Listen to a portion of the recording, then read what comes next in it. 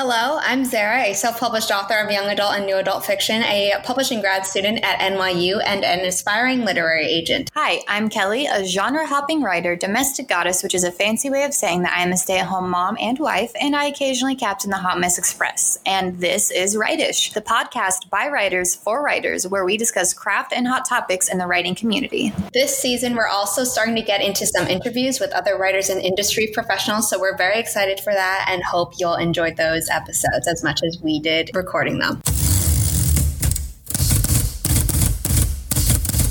I'm very excited to introduce Regina Duke, a longtime supporter of my AuthorTube, Twitch, and Ko-fi platforms. But in this episode, we're flipping the script and giving her some much-needed adoration for her amazing author career. That's such a good intro.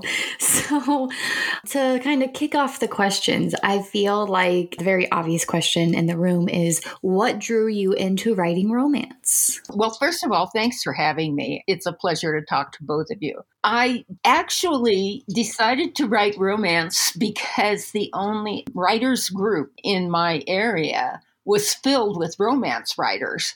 And I thought, well, I want to be able to talk to people in my group, so I guess I'll try writing a romance. Prior to that, I was writing science fiction short stories and horror and had published in a few small magazines back in the 90s. But I thought when I started writing novels that science fiction and paranormal genre would be the one for me. And then I decided to try a romance because everyone in my group was writing them. And it turned out okay. I mean, you're like 40 plus books later. And a USA Today bestseller, I would say that it turned out pretty okay for you.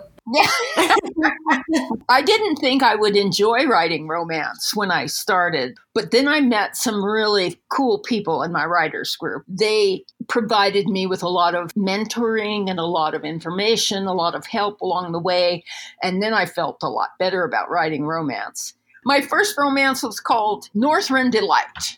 And I've since published 3 books in the Silver State Romance series, but those were not the ones that took off. A mentor and good friend had called me on the phone and said, this genre is really hot right now.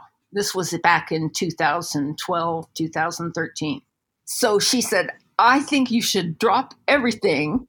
I was writing a 4th book in a Silver State Romance series. She said, drop that book and sit down and write A Marriage of Convenience right now. So I did, and 2 months later, it was published, and it was a very popular genre at the time, and I just never looked back. I said, okay, I guess I'm writing a series.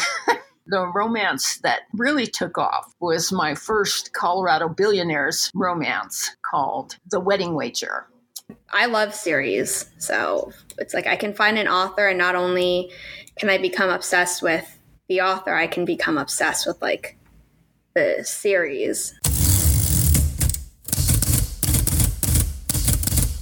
What is your favorite part about writing romance? My favorite part is discovering that writing romance is a lot of fun. I didn't think I would enjoy it, frankly. I thought, okay, this will be work. This is when writing becomes work. And I tell you, that first Wedding Wager just flew onto the page. But I did have to take some time to review quite a few romance novels and decide what was going to be different about writing romance than writing science fiction, etc. I have a different voice in romance than I do in horror and science fiction. The real surprise, though, was falling in love with Eagle's Toe. My romances are centered around an imaginary town called Eagle's Toe, Colorado. And for some reason, there are a lot of billionaires who invest in that area and decide to move there. And adding my secondary characters and letting them show up in every book. I have had readers tell me that they want to live in Eagle's Toe, that they love it there. And that's really a great compliment. So I love it. I love writing in that universe. Eagle's Toe does sound very interesting, and I wonder what it is that makes all these rich people want to move there. So I might have to look up the books, Regina. And this is completely like off script, I guess, but like whenever you're talking, you remind me of a woman that I could just like walk up my road and talk to, that's like sits on her front porch and watches like traffic and stuff. She's like super nice, but you just remind me of like people around me. That's so sweet. Thank you. But to get back into you, Regina, how would you describe the differences in your genre-specific writing voices? I've never tried to explain it out loud, but it's as if there is a part of my brain that wants to live in the sunshine and see happy endings. And that part of my brain does not go to dark places. That is my romance voice. They're sweet, clean romances. There is no overt sex. So it's you get married and close the bedroom door. That's the kind of thing I write. My voice is very upbeat in the romance and very sweet with regard to vocabulary as well as activity in the story.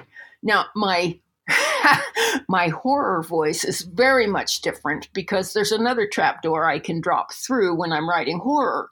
And it's very dark and bleak down there, and words seem to grow syllables as I'm writing, so the vocabulary is somewhat different. I use words that most people don't know I am aware of in my horror and my science fiction. It's like being 2 or 3 different people in one head, you know. My characters in horror and science fiction, they know all of the swear words and how to use them, but they don't overuse them. They use them appropriately. But also things get very physical and sometimes graphic, but not bloody. Sorcerer's Apprentice, and I'm trying to remember if I put K.B. Woods on that story. That's my science fiction and horror name, K.B. Woods. Sorcerer's Apprentice describes the transition of a young man who thinks and is raised as a human being who discovers that he is not. And he transitions into a breeding alien, and the language of the story actually describes what he's going through and what he's feeling as that happens. So much darker than my romance. Romance are fairy tales and happy endings, and horror and the science fiction are, what if this happened? And can I say this? And would this scare the crap out of somebody?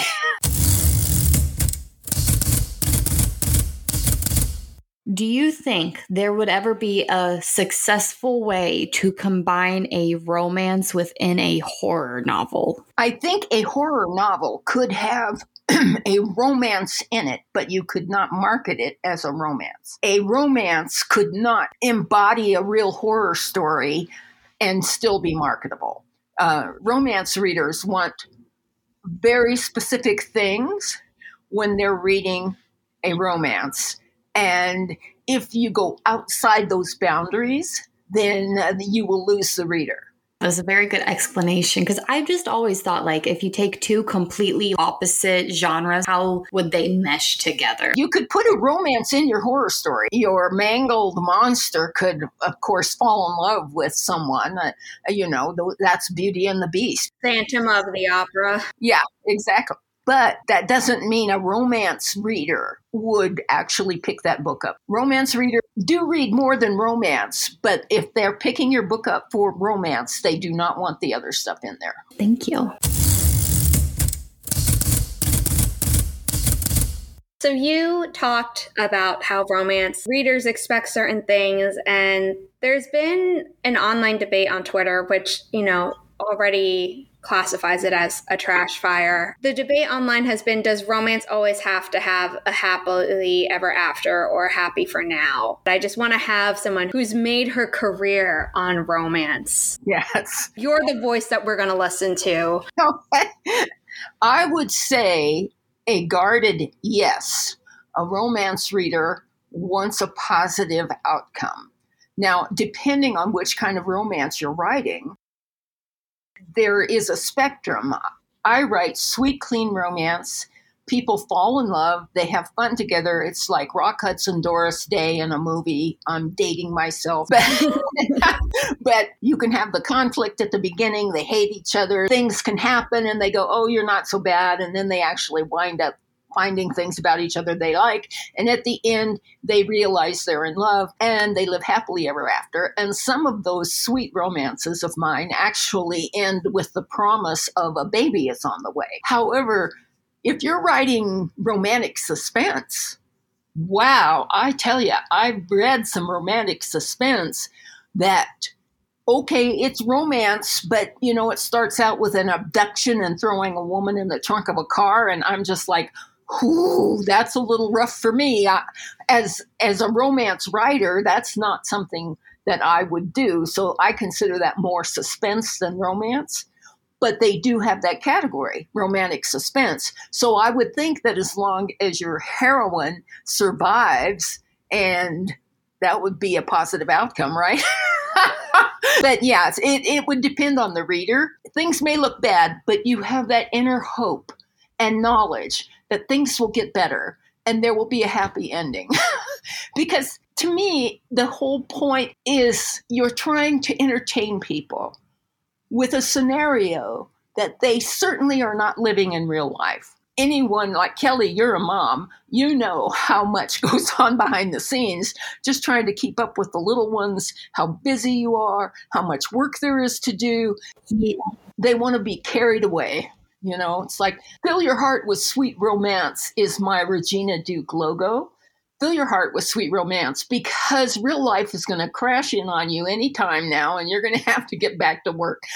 But for now, you are being adored by a handsome billionaire, and boy, what would that be like? Life could be different, but only in that book. It's just the fantasy of it all. That's right. That's right. Let me pretend for 4 or 5 hours that my life is different. That's all. It was so funny because Logan and I actually talked about that because, I don't know if you see any memes or the TikTok stuff, Regina, but there was this one that was like, would you cheat on me for $1 million?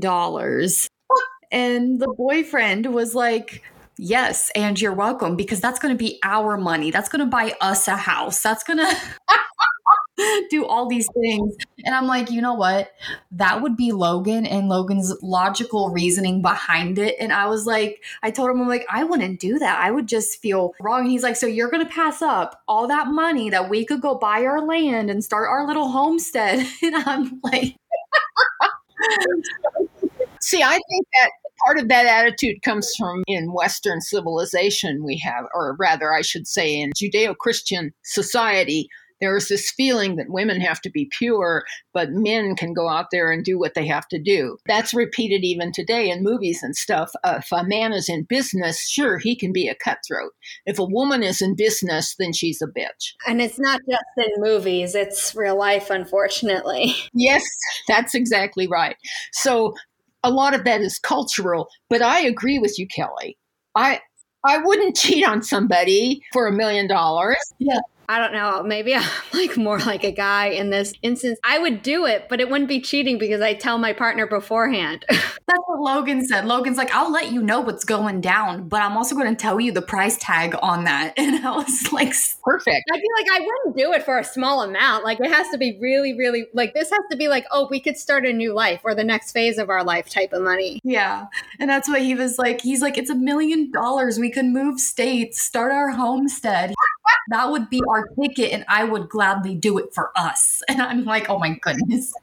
That is, part of me says that's the difference between men and women, and part of me says it could be a factor of my age because I'm older than the two of you by probably 4 or 5 decades. So yeah, I was going to say, to be fair, Appalachian culture hasn't really progressed a whole lot, which is partially why, I love Appalachia, but sometimes the people in it, you can be traditional or have your own values, but I wish people would be more open-minded instead of shovey down the throat, Yes, I hear you.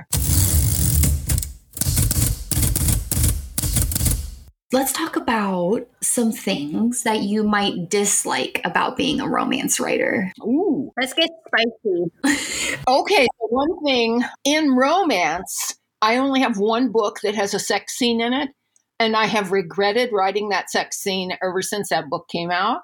And that was the very first one I wrote, North Rim Delight. I can read clean stuff. I just want to know what I'm getting into. So, like, I don't want to go into something that I think is clean and then be slapped with surprise. It's not. Exactly. You know, but I'll read all over the place. Yes. It's mostly just harder for me to read a 16-year-old acting like a 16-year-old because I'm like, you could be so much more mature.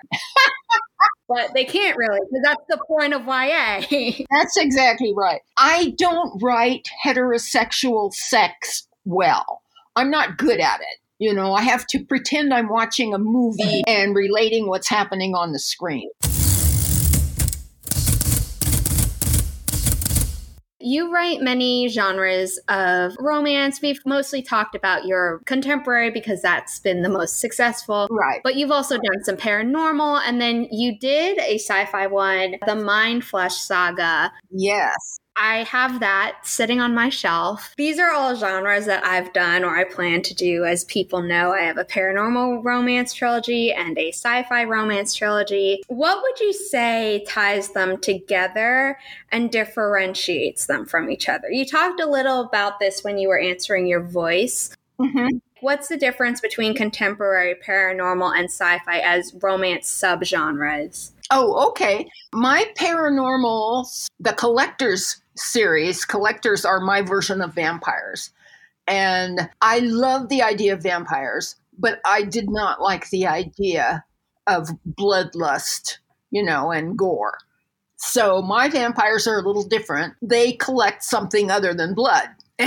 And they're doing so for a very noble reason. When I'm writing sweet romance, I need to keep my mind and my imagination firmly rooted to the earth and the restrictions on the modern world. I can't get too crazy there. For my paranormals, I really enjoy just going off the rails and world building and that sort of thing. A lot of world building in my paranormals, but they are not high fantasy. The Mind Flesh Saga, now that I've only written one of those. It's supposed to be a trilogy. One of the reasons that my paranormals have not gotten a lot of attention is because my contemporary romance was making money. So in a way, and you know, when you sell as an indie author, it's just a crapshoot. You never know when you're going to have a good year, when you're going to have a bad year. It depends partly on the market. It depends on how kindly Amazon's algorithms look upon you and so on. So when my romances started to drop in the algorithms, at first I was very upset, but now I said, oh, well, I'm still going to write a romance a year because I love Eagle's Toe. But now I get to play with my paranormals. So I'm hopefully going to be able to do more of those in the near future. The Mind Flesh Saga is a touch-thinking alien shapeshifter who I actually started building that world maybe 25, 30 years ago and wrote a huge, huge book placed in that universe, 2 or 3 of them, and they were horrible. You'll never read them because, you know, I wasn't much of a writer then. You have to practice your craft a lot, you know. But I took that world building and said, oh, what if one of these wonderful aliens I've invented had been sent to Earth on a mission, and since they're touch-thinking aliens, they have to be together. I could never understand why telepathic aliens don't want to be near each other. They would have lost that ability, right? I mean, if you're going to be telepathic, you're going to be using that. So this planet has, or the people from this planet, they have one spoken language that they use with outsiders. And then they themselves in the clan will, as often as not, just touch each other and exchange thoughts or share feelings and do all of that. He knows he's on Earth for a reason, but he was not told what the reason is. Because there's no spaceship involved. There's no spaceship involved because the spiritual forces of all of the dead souls on his planet came together. And when they want to transport somebody, the dead come together and pick them up and land them wherever they want them, because spirits can move throughout the universe. They don't need vessels. So they'll surround whoever they want to transfer, and they will just take them. So they put him on the earth with his friend, but they didn't tell him what he was doing there. So he's trying to maintain his warrior exercises and stay in touch with the dead of his clan, so they'll finally tell him what he's looking for. Meanwhile, he's trying to survive. And those two aspects of his life become totally entangled. And in trying to survive, he actually winds up fulfilling the first part of his mission. And then the other two books will follow from that. That sounds very interesting. And I would love if I could just touch someone to let them know how I'm feeling whenever I can't put my feelings into words. Yeah, I was fascinated with that aspect myself. So I said, well, if you could really do this, you wouldn't have 2,000 plus languages on your planet, because you wouldn't need them. But you also would not want to be left alone,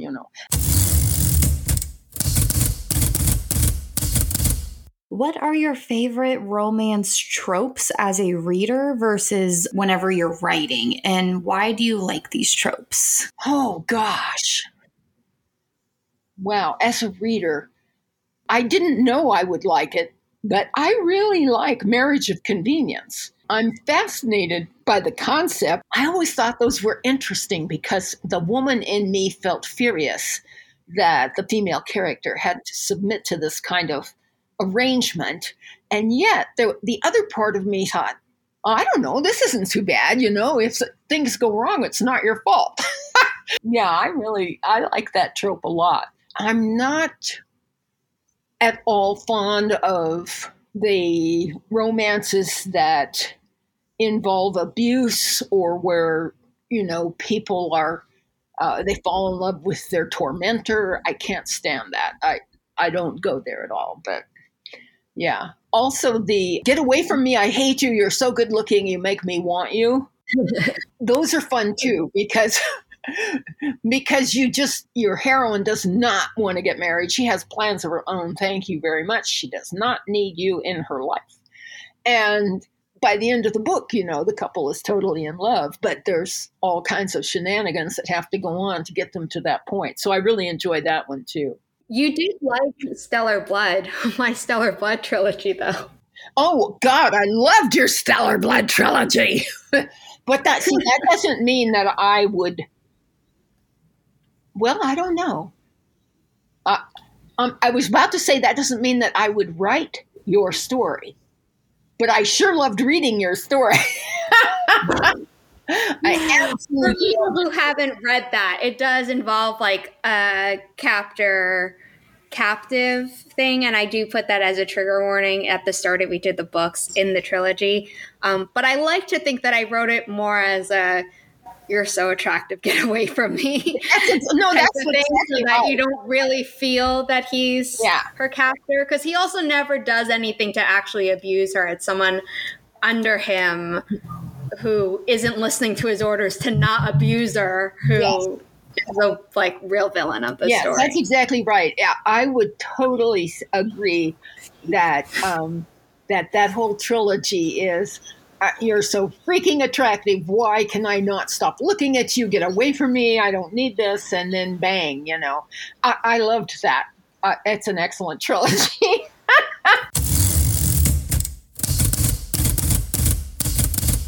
Would you mind giving us a little peek behind the curtain so our listeners can know a little bit more about your experience of being a self-published author?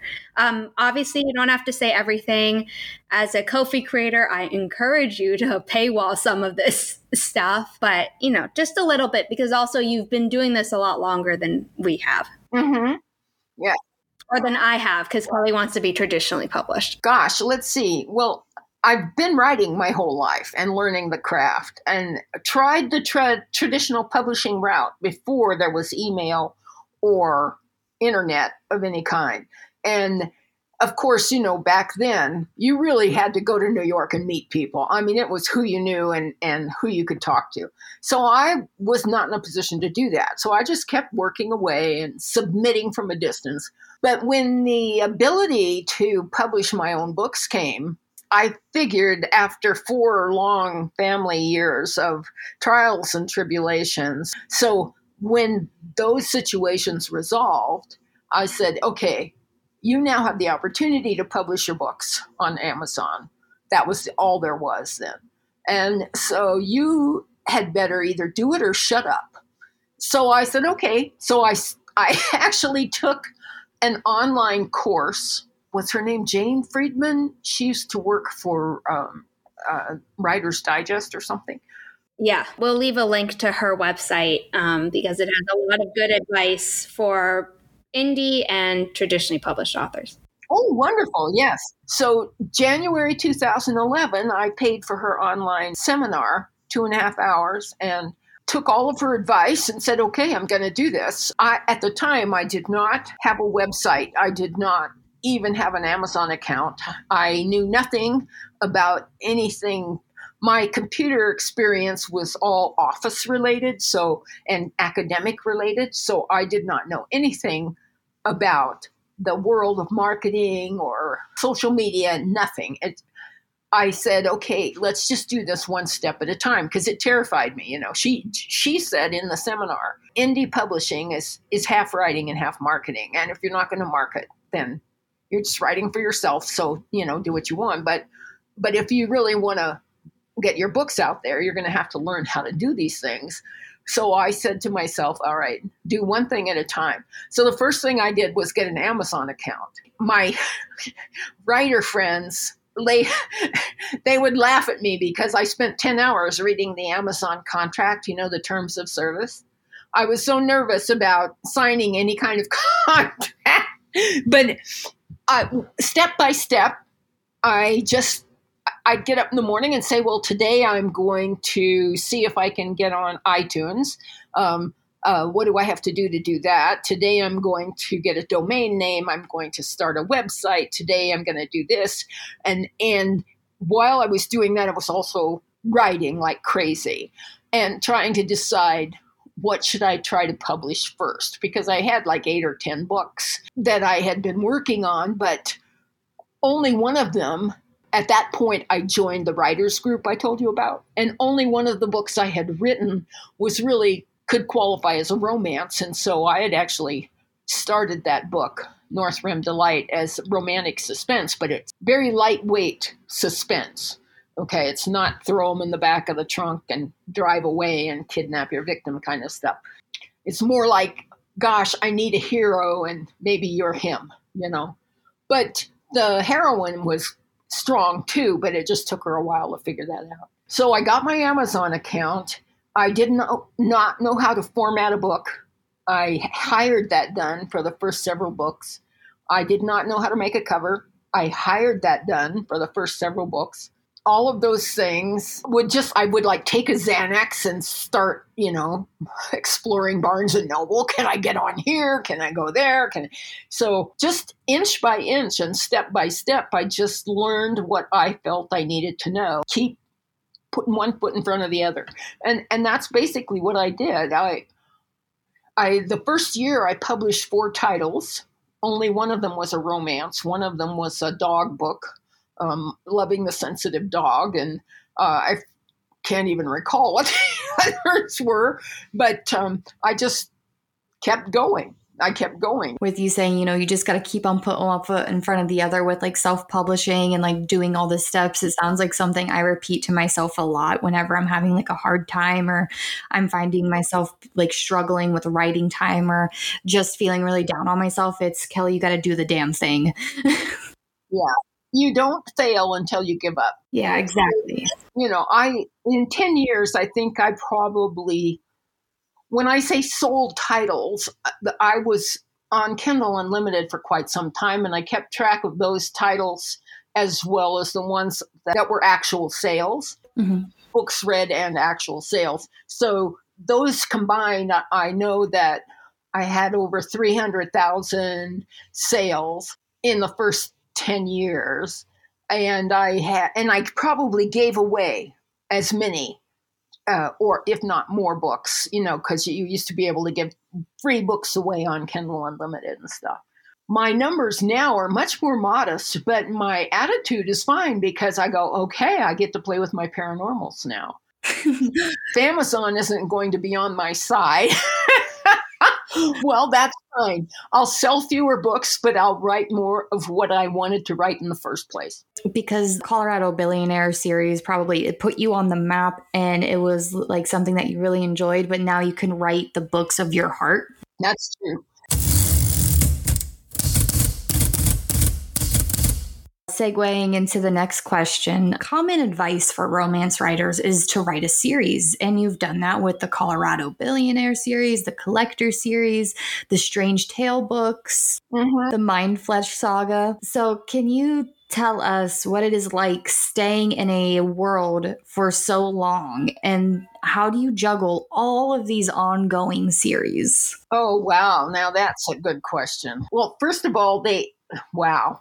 I haven't juggled them very well because most of what I've done is once I started selling in romance, everything was romance, including novellas. And I did a Now and Forever romance series, which is basically 1 hour reads, which is not in Colorado Billionaires at all. I have novellas in the Colorado Billionaires universe for seasonal things, Christmas stories and so on. So I just, I said, well, I'm going to just, darn it, I wanted to write this book forever, so I'm going to do it. If they don't sell big, that's okay. I love writing. I'm not going to stop writing, And this is what I mean by it. Selling fewer books on Amazon has actually freed me up because I no longer feel locked into that feeling of this is earning me money and I'd be stupid not to do it.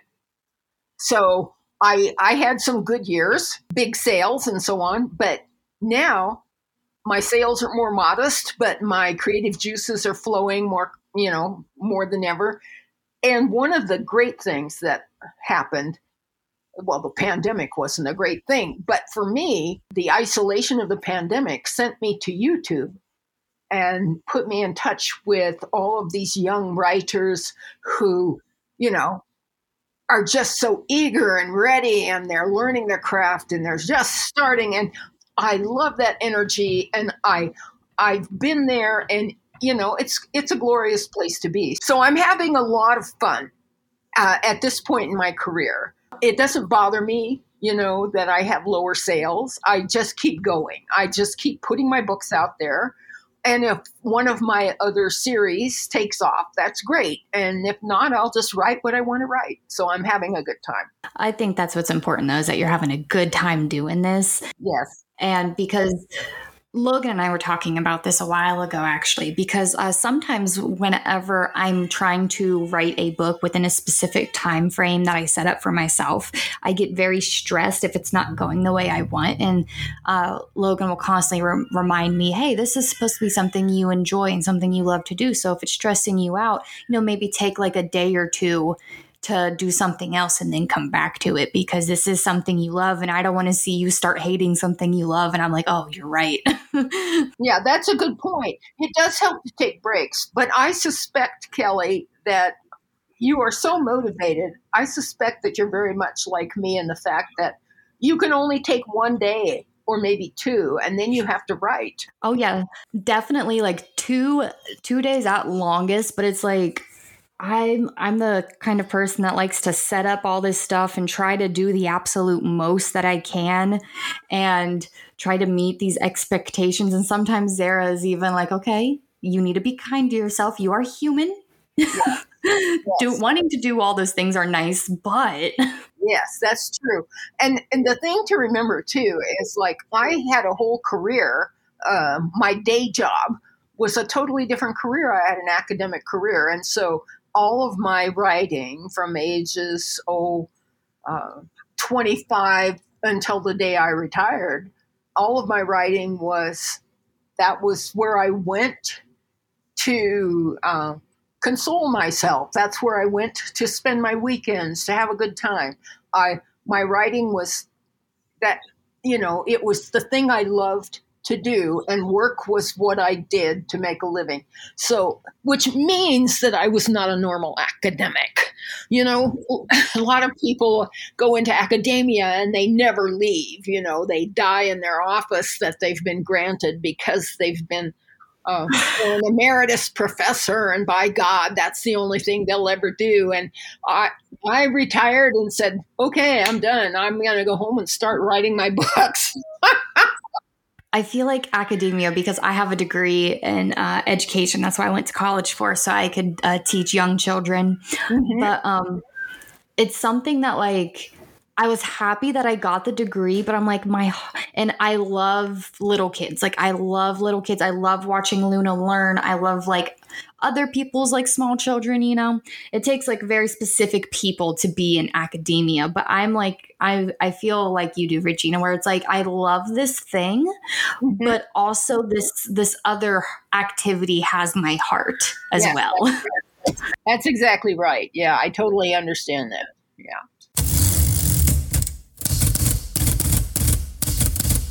Would you ever write a standalone? I thought I had written standalones. And then after I invested so much time in those universes, I thought, well, I'm not leaving this universe I spent 20 years building. And that's why Mindflesh Saga is going to be a series. And that's why Collectors is a series. I keep meaning to write a standalone. It just accidentally ends up being a series. Yeah. Well, I was just going to say maybe that should be my next challenge, write a standalone. Yeah, just really try, be like, you know what? No, this is going to be a standalone. And the 2 books I've been working on for the rest of 2021 are all standalones. And I'm like, God damn it, I'm making sure they're staying standalones. I know that's so hard, huh? And doing beta reading and things, I can understand why. Yeah, you could turn those into series in a heartbeat. But then, how do you start your new worlds? How do you create new universes if all of your energies are going to continuing one series or 2 series? So it's a dilemma.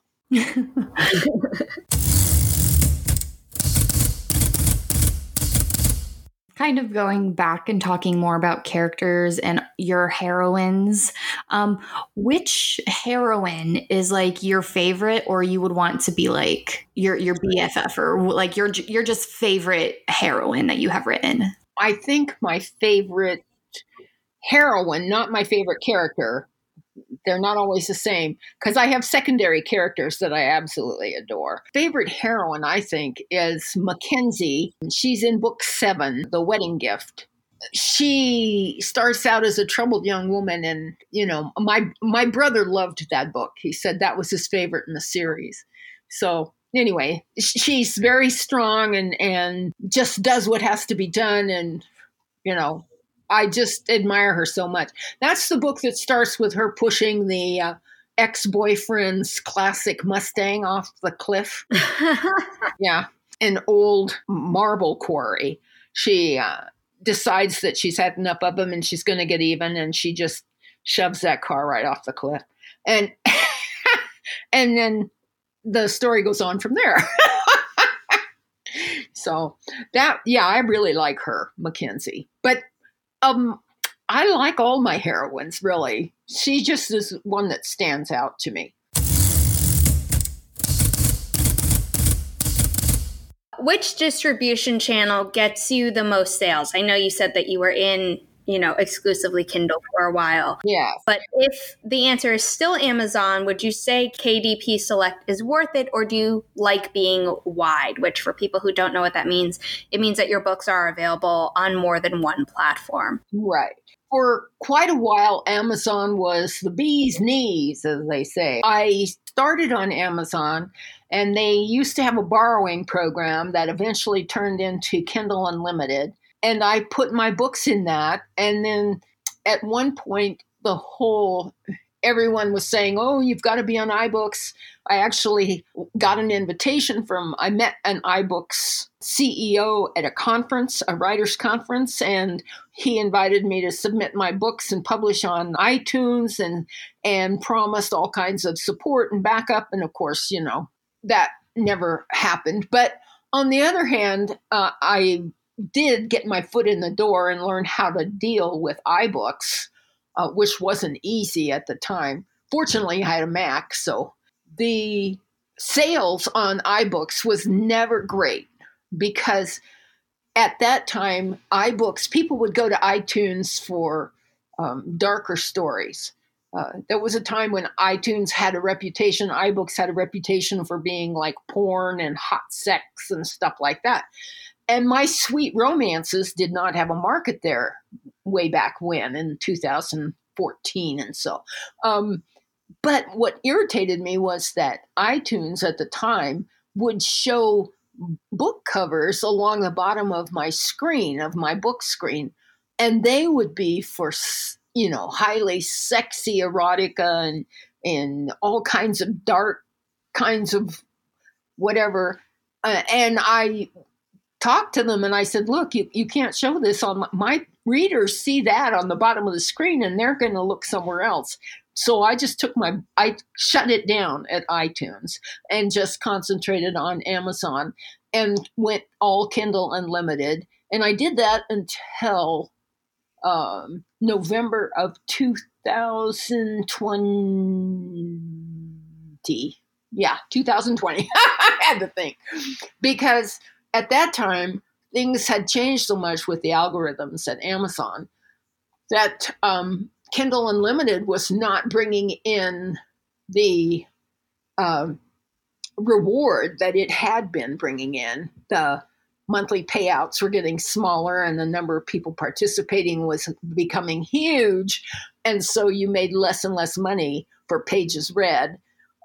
Plus the number of book sales was going down, mainly because my best marketing opportunity had closed its doors basically to indies. That's BookBub. They claim that they still offer advertising to indies, but first of all, the cost is really prohibitive. And secondly, they can prove that's true by actually selling me an ad. I did Amazon marketing until I realized that the amount of money I was spending on the advertising was just about equal in the last few years to the amount of money I was earning from the books. And I said, well, gee, let's not do that. What's the point? So now at that point, I decided to go wide and I reopened my Barnes & Noble account, my iTunes account, and I also signed up for Kobo and Google Books, Google Play. The sales there have been non-existent, but it makes me feel good to know my books are out there on different platforms. iTunes has shown some improvement, but the rest of them, basically, sales are non-existent. What do you want to see more of in the genre of romance? That's a hard question to answer because I'll preface this by saying for a long, long time, romance has been given a bad rap.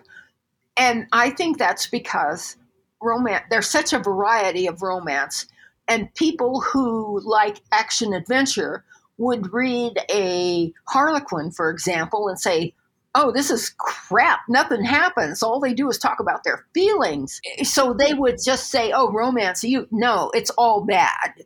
Don't even bother reading it.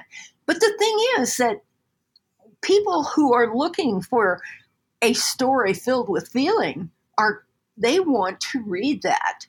And there are a lot of us out there, and a lot of us are female. It's as if romance was, oh, that's woman's work. That's woman's books. Real people, serious science fiction writers don't read romance. Okay, I got that a lot in the 80s and 90s. It kept sneaking into my books. I'm not sure I'm the one to say what other romance writers should produce. I think that they should produce the kind of stories that they want to read. Regardless of what I'm writing, people used to tell me in fan fiction that my stories were real plot heavy. And I said, okay. You're like, and it's a story. But on the other hand, I had a lot of emotion, a lot of feeling. So my romance is not always what people expect, I think, but I think to assume that you're going to pick up any romance book and it's going to fall into a certain category that may or may not be a positive description of that book, or a preconceived notion of what romance is, I think that's a mistake. I think if you should pick it up and read a few pages, and if you like the writer's voice and you like the way the story's going and it intrigues you, keep turning the pages. The next question is, if you were to dive into romantic retellings, which story would you put your own spin on? And this doesn't necessarily mean that it's already a romance and you're just retelling it. It can mean that you're adding romance to a story that previously had no romance. Oh my goodness. Oh, get me in trouble here. Gosh. Now we're talking fairy tales, right? Or yes. It could be a myth too. So like if you wanted to do Orpheus and Eurydice or something, like anything that can be retold. Okay, I'm thinking. I think in a weird way, some of my paranormals actually have a flavor of Beauty and the Beast. There's not the capture element, but the object of affection turns out to be something different than the heroine expected. Or does that make sense? Yeah. So I'm not into the capture part, the Stockholm syndrome part, but I really like that a story where two people meet and discover that they're in love with the inner person. I like that. So that might be a possibility. Oh, Enemy Mine. You have two individuals, whether they're the same sex or otherwise, but they're in a situation where they are not supposed to be friends or whatever. They're supposed to hate each other. And then as the story goes on, they suffer greatly dealing with the emotions involved in realizing that they don't hate each other. And in fact, forbidden love is probably on the horizon. So I like that. We've referenced it before, but you have published over 40 books, not including box sets. Right. Do you have any words of wisdom for how other writers, including Kelly and myself, can be as prolific as you? Well, one thing you can do is write novellas. I found out I've never had any desire to write novellas. But when I started selling romances, I found out that there was a market for like 1 hour reads, 90-minute reads, etc., based on your universe. So like I'll write a 20 to 30,000 word story on Amazon. You put a cover on that and you call it a title and refer to it as a book. I just published number 12 in my Colorado Billionaires novels, but I have 8 novellas that go along with that universe. So that would if you're going to think in terms of traditional novel length, then my 8 novellas might translate to 4 novels worth of story. So I'm being totally honest here with my title count, because I don't write 180,000 word fantasies, for example. So, and those would count as one title also. I started actually putting in the book description how many words the book was, divided by the average reader's books per minute or words per minute speed, and coming up with, this is a 4.5 hour book. This is a 5 hour read. This is a 6 hour read, so that people would know that how long that book was. That's dedication. Well, and then I went to my novellas and I would put something in the description there as well. This is a 1 hour read. This is a 90-minute read, so that my readers would know what they were getting, And the prices on my books, I think it's really low. I keep it low because I go, people who are looking for books on Amazon, most of them can't afford to spend $14 or $15 on a book, certainly not on a digital book. So, my novellas are like $1.49 and my novels are $2.99. And I have one self-help book. I forgot that one. Being Your Own Cheerleader. Self-help for writers. So how to be your own cheerleader when you're trying to write a book. And those I don't sell a lot of copy of those, but I don't do a lot of marketing on those either. The pandemic has been really hard on me. And, it's been a rough couple of years. So my goals for 2022 are to do more in the area of media and like my Ko-fi page and get my websites where they need to be and that sort of thing. I'll tell you what, regarding Ko-fi, Zara has rubbed off on me because my sister-in-law recently started a knitting company, and I was like, you need to get a Ko-fi page because they don't screw you over like Etsy does with what they take out. And I'm just telling her all this stuff. I'm like, just set it up for a tip jar. Yeah. And I'm like, man, I sound like Zara. Just set it up for a tip jar. Great. You do sound like me. I feel very proud. Yeah, and then I'm like, just grab your username. Like, make sure you get your username on there. Like, just grab it for that and grab it for your tip jar. And she's like, maybe. And I'm like, I'll bring over my laptop. We'll get it all set up so you know how it works. Yeah. And she's just like laughing at me. That's and great. I'm like, no, listen. I'm like, I might not be able to help with like a lot of legal knowledge on like small businesses, but her older brother went to business school. She can ask him that. I'm like, I can help you with marketing. Yeah, there you go. Hey, that's really important. So, see, I'm hoping to do that with my Ko-fi page because there are things that I don't want to put on Amazon or publish as full length books, but I think I have some advice to give that I think I could put behind a paywall on Ko-fi or something and, give some for free and some behind a paywall, that kind of thing. I have ideas about what I want to do on Ko-fi. And so 2022 is the year for me to really dive into that and start adding things to my Ko-fi page. I like commissions and stuff. I don't know if I'm big on commissions because I'm old enough where I go, do you really want to meet somebody else's deadline? But on the other hand, like Zara does this beautiful how to outline your book.